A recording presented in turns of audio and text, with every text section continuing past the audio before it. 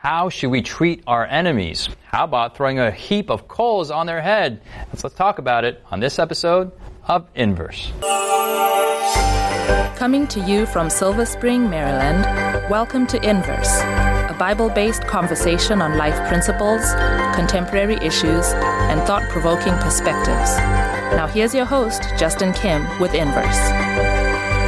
If your enemy is thirsty, give him a drink. If he's hungry, give him some food. This is what the Bible says, and this is what the book of Romans says.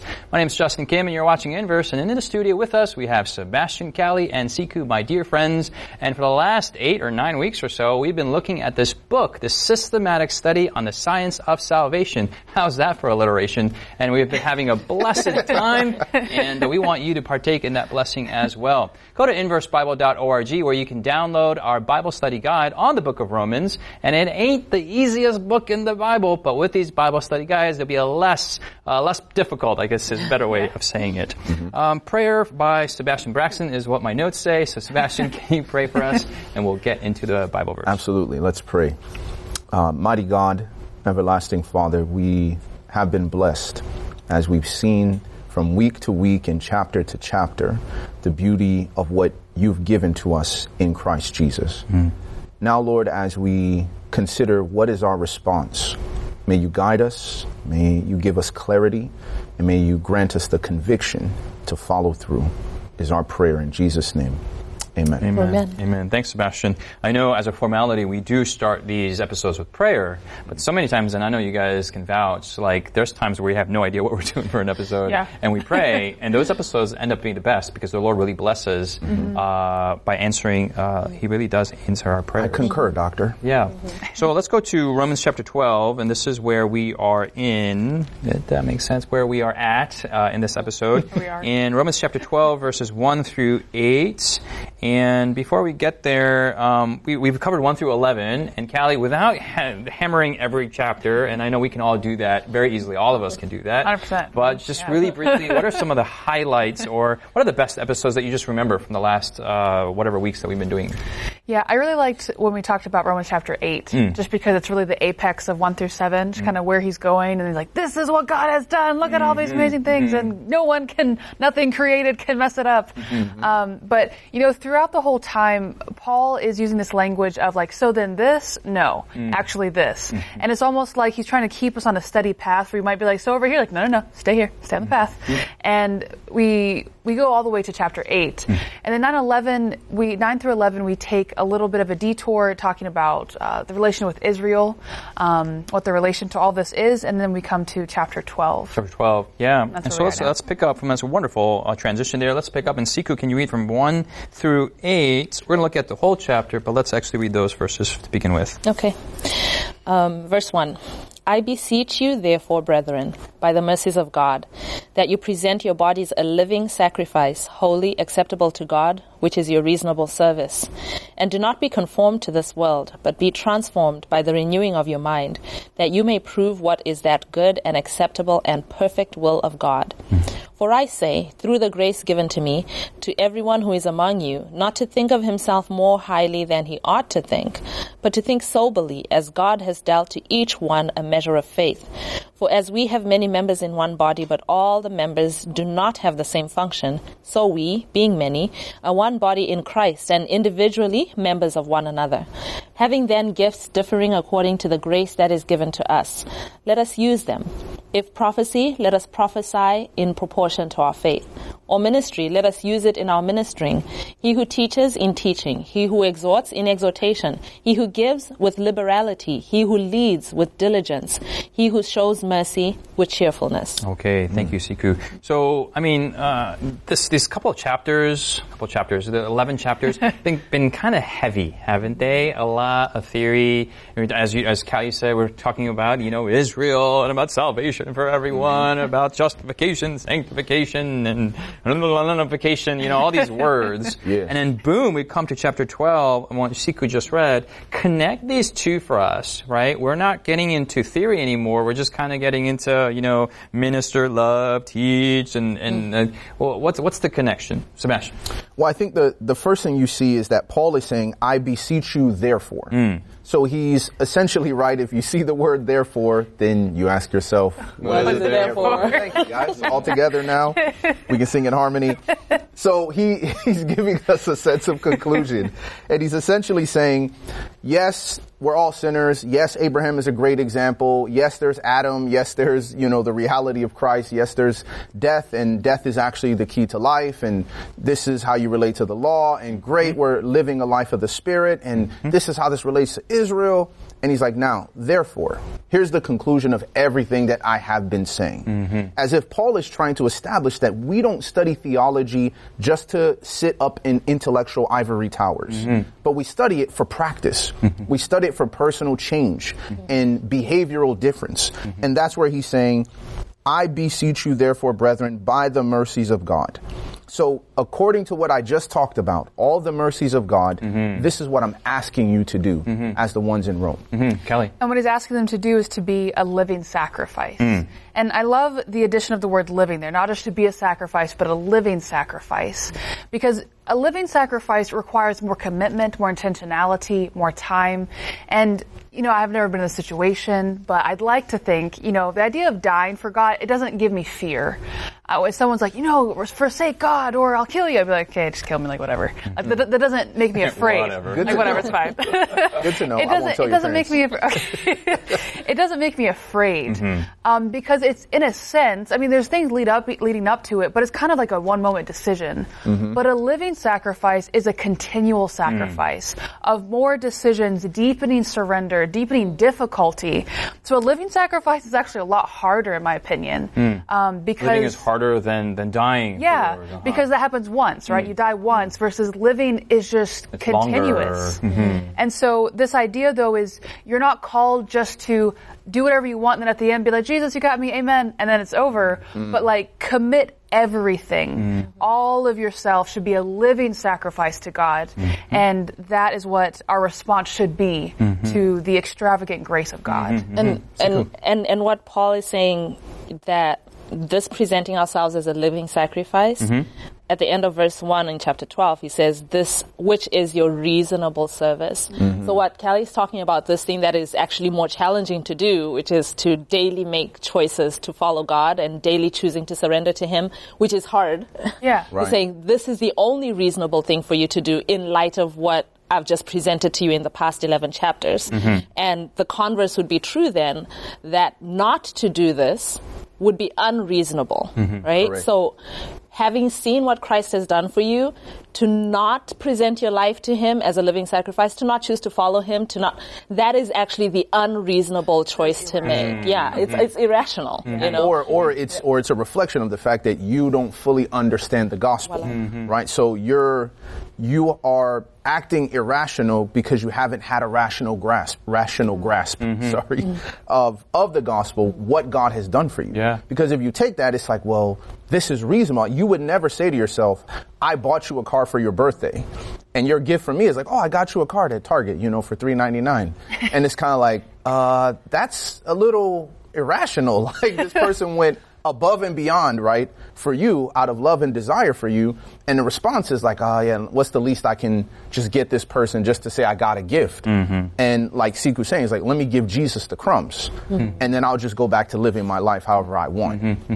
This seems like a very a transitional point in Scripture where the first 11 chapters, it's a lot of, it requires intelligence. It requires a lot of theory in a sense, theoretical theology and whatnot. And then a lot of people they like chapter 12, 11, 12, 13, 14, 15, 16. Right. These are, what's that? Tell me what to do. Yeah, tell me what to do. Hey, be nice. Okay, be nice. This is like what a lot of other maybe non-Christians may even quote from the Bible as the good old book, you know? And they take these and they cut out in fortune cookies and sell it at, Asian restaurants and whatnot.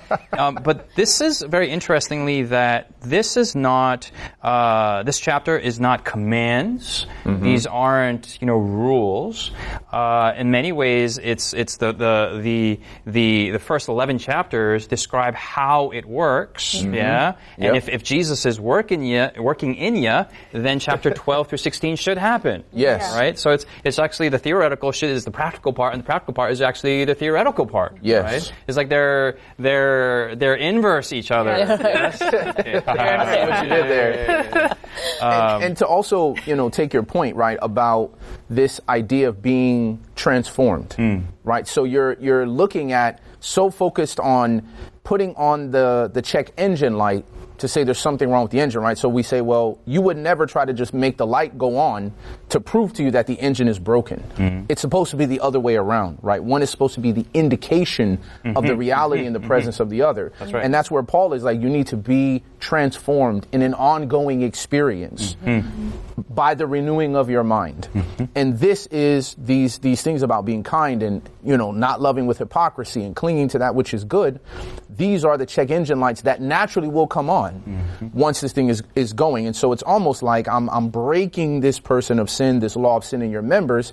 And now here's the check engine light that's letting everybody else know, like, oh yeah, sin is not working the same like it used to in this person. And just to underscore that transformation, motif in verse 2, right? 2. It says, and do not be conformed to this world, but be transformed by the renewing of your mind. He's talking about the tense of the verbs, right? Be conformed and then be transformed. It's kind of, you are passive in this experience, right? And the conformation is happening to you, right? The transformation is happening to you. But there's something that you do to choose whether you're going to be conformed or be transformed, right? What you're doing, you're not saying, I will conform to the world, or I will transform to... But there's a different choice that you're making, and that's what he's been talking about in the first 11 chapters, is you have a choice to choose the transformation that can happen when you accept Christ into your life, or if you choose to reject the Jesus who's been presented, then you'll be conformed to this world, and to what's naturally going to happen in your body. But you have to choose, do I want Jesus? And when I choose Jesus, I will be transformed. And here's a picture of what that will look like. And he talks about, going forward. So that we do have a choice about whether we're going to be conformed or transformed. That's really the only choice we have.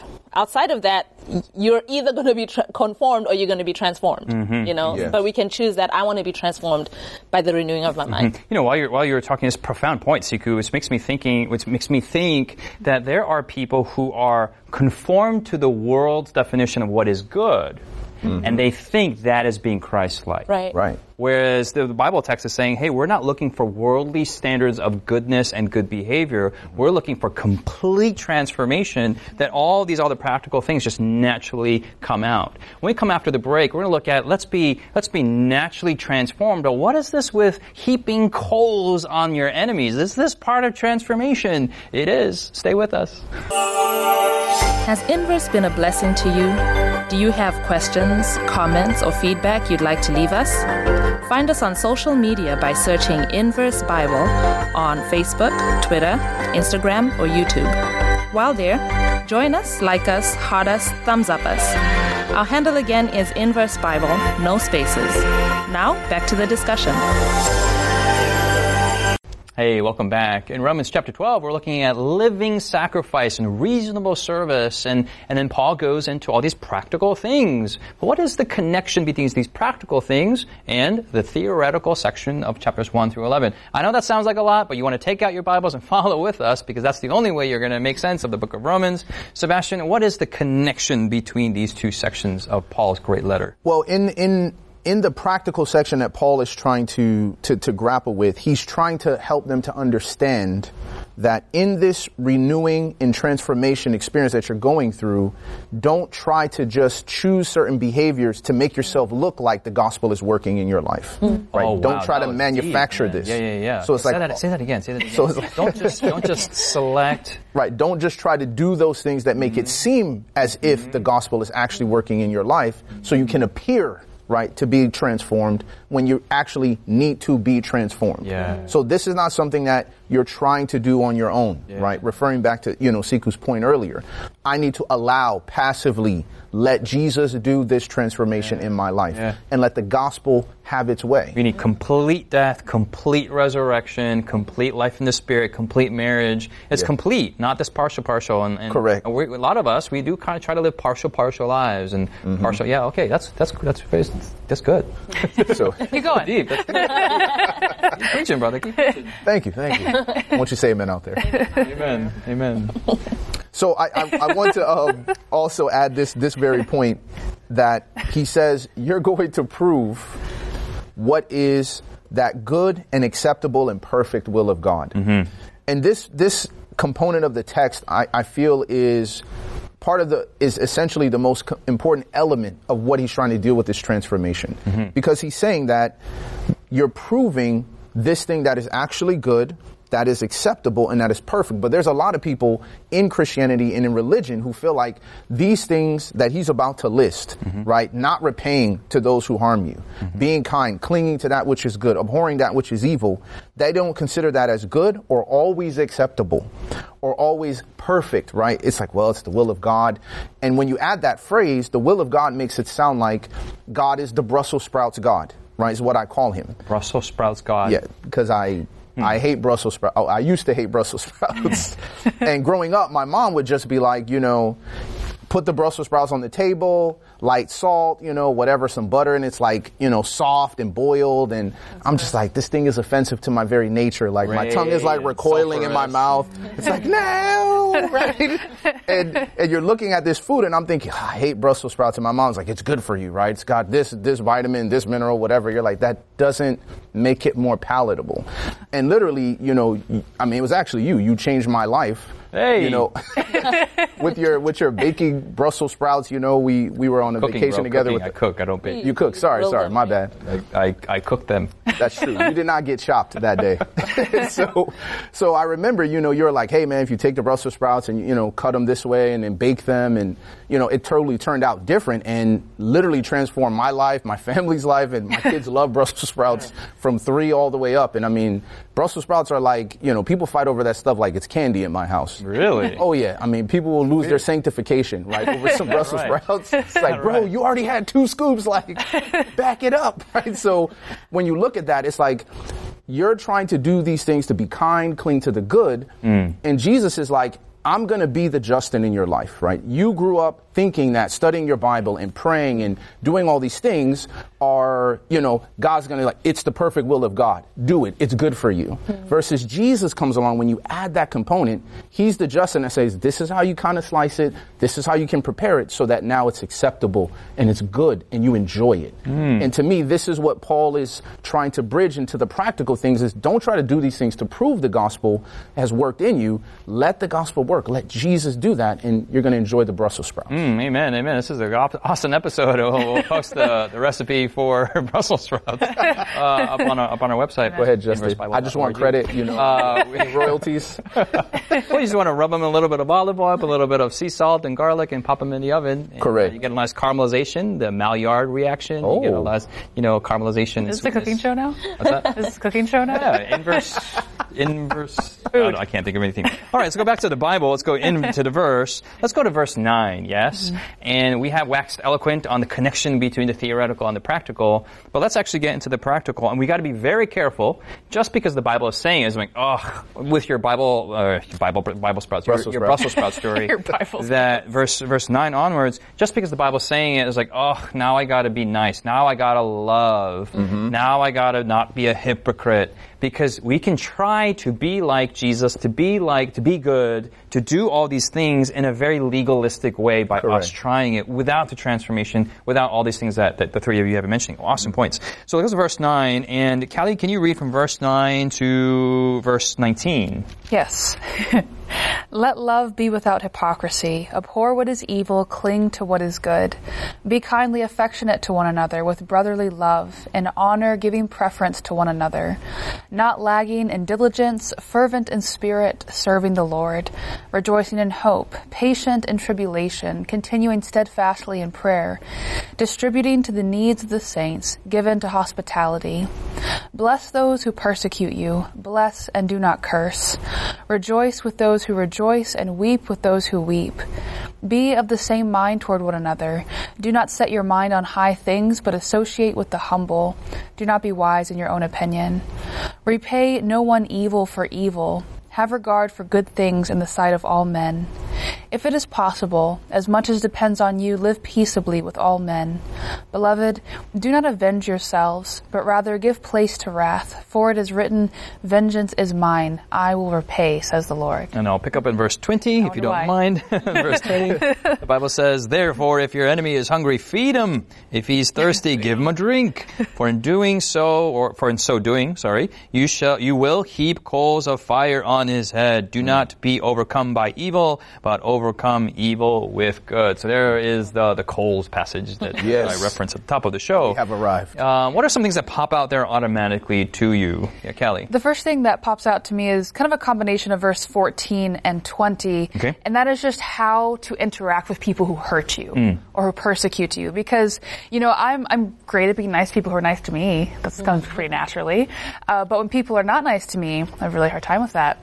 And the idea that, and I think I can act, if I'm really mad at someone, I can hide it, but inwardly, Jesus knows how I actually feel.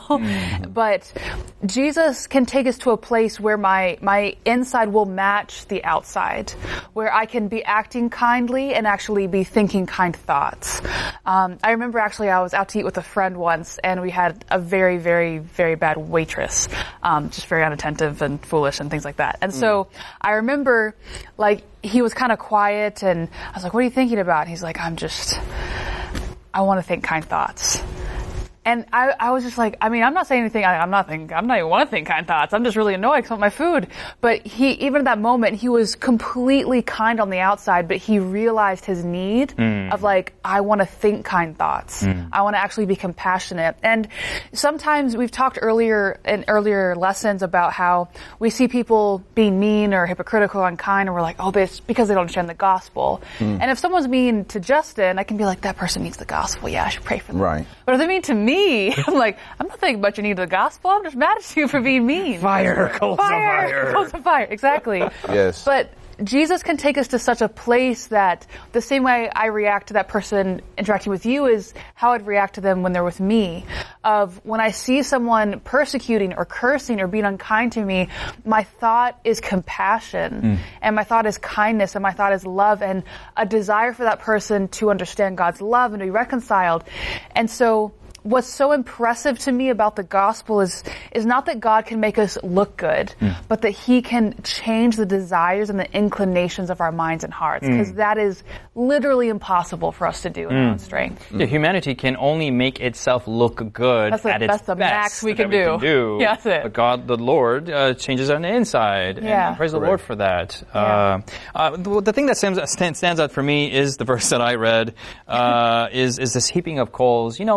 When people do me wrong, I want to kick some coals of fire and then put it on his head. That's my natural inclination. Or I rely on this verse and say, in verse 19, give place to wrath. Okay, the wrath of God. Yes. Yeah. Well, my wrath is here, so God's wrath must be, come down, the billows infinite. of flames roll over your soul. But we know that the wrath of God is far kinder than the wrath of man. Indeed. And that God, in his wisdom and his providence and his forbearance and in his foreknowledge, will work out, just we looked at in Romans 9 through 11, work out different scenarios in gymnastics. So it's a win-win scenario that both people come to repentance and both people are saved in the end. And it's just our human limitations are like, well, I got hurt and I want them to burn forever. It's an indication of my own conversion. And think about the fact that you're not going to walk into heaven thinking to yourself, this person is here, you could forgive that, then you don't understand what you were forgiven. Yeah. It's like for you to come into heaven or any sort of situation with God and say to yourself oh no, this person deserves nothing but justice. You're saying they don't deserve mercy that I receive myself. And the thing is that God, as he was establishing in 9 through 11, I can be merciful to whom I want to be merciful to. I can be gracious to whom I want to be gracious to. And that includes the people that also hurt you. So this is not a self-centered, self-focused experience, but this is the gospel. I didn't repay you evil for your evil to me. Therefore, I'm encouraging you through acceptance of the gospel to bring that same spirit of the gospel, even when you're hurt. Sikhu? Are you contemplating high things? Well, because in verse 16 it says, do not set your mind on high things, but associate with the humble. So hang out with the humble, girl. Hang out with us. I was thinking, particularly the way Callie brought out the transformation that needs to happen internally. On the inside. For me, it struck me in verse 9. Verse 9. And really, when you think about it, all these things that Paul is saying we ought to do, like, we cannot humanly fabricate, Yes. If you really think about it. That just needs to be underscored every line. Yeah. Right. And for me, it first struck me in verse 9, where in the second phrase, it says, abhor what is evil and cling to what is good. Just the kind of transformation that has to happen to you so that you actually abhor those things that are evil, and you cling. Not just, it doesn't say do and don't do. Yeah, it's not do and don't do. It's about how you feel about those things, right? About evil and how you feel about good. Right. That's not choosing, I'm going to only do good things, but I actually want to do good things. I cling to those things, and that's an internal transformation. I know for me, I grew up going to church, but one struggle that I always had, growing up in the church was, how do I get to want to do the things that I don't want to do, but I know I should want to do? How do you want... Say that 3 times fast. How do you want to do what is right when you actually don't internally want that? And what this is saying is that God actually changes you so that those things that you didn't used to want, you actually want now. Right. How many of you have ever read scripture and you get discouraged with all the good things that we should do, and you know in your heart you are not what that you should be is grammatically totally incorrect, but you know what I'm saying. This is the whole point of scripture, that we come to a point of surrender and say, Lord, I can't do this. I can't even smile at that person over there because I don't like him. And we need a complete transformation from the bottom up. That's my sincere prayer. I know that's sincere prayer of my sisters and my brother. I think my brother. Yeah. And he's praying for that. And hopefully you out there as well. Thanks so much for joining us. We'll see you next week here on Inverse as we continue our final lessons on the book of Romans, looking at the science of salvation that we need in our lives today. God bless you. We'll see you next week. You've been listening to Inverse, a Bible-based conversation with Callie Williams, Israel Ramos, Jonathan Walter, Sebastien Braxton, Sikhu Daco, and your host, Justin Kim. Inverse is brought to you by the Hope Channel, television that changes lives. For this and more inspiring episodes, visit inverse.hopetv.org. Find us on social media, #InverseBible. Until next time, this is Inverse.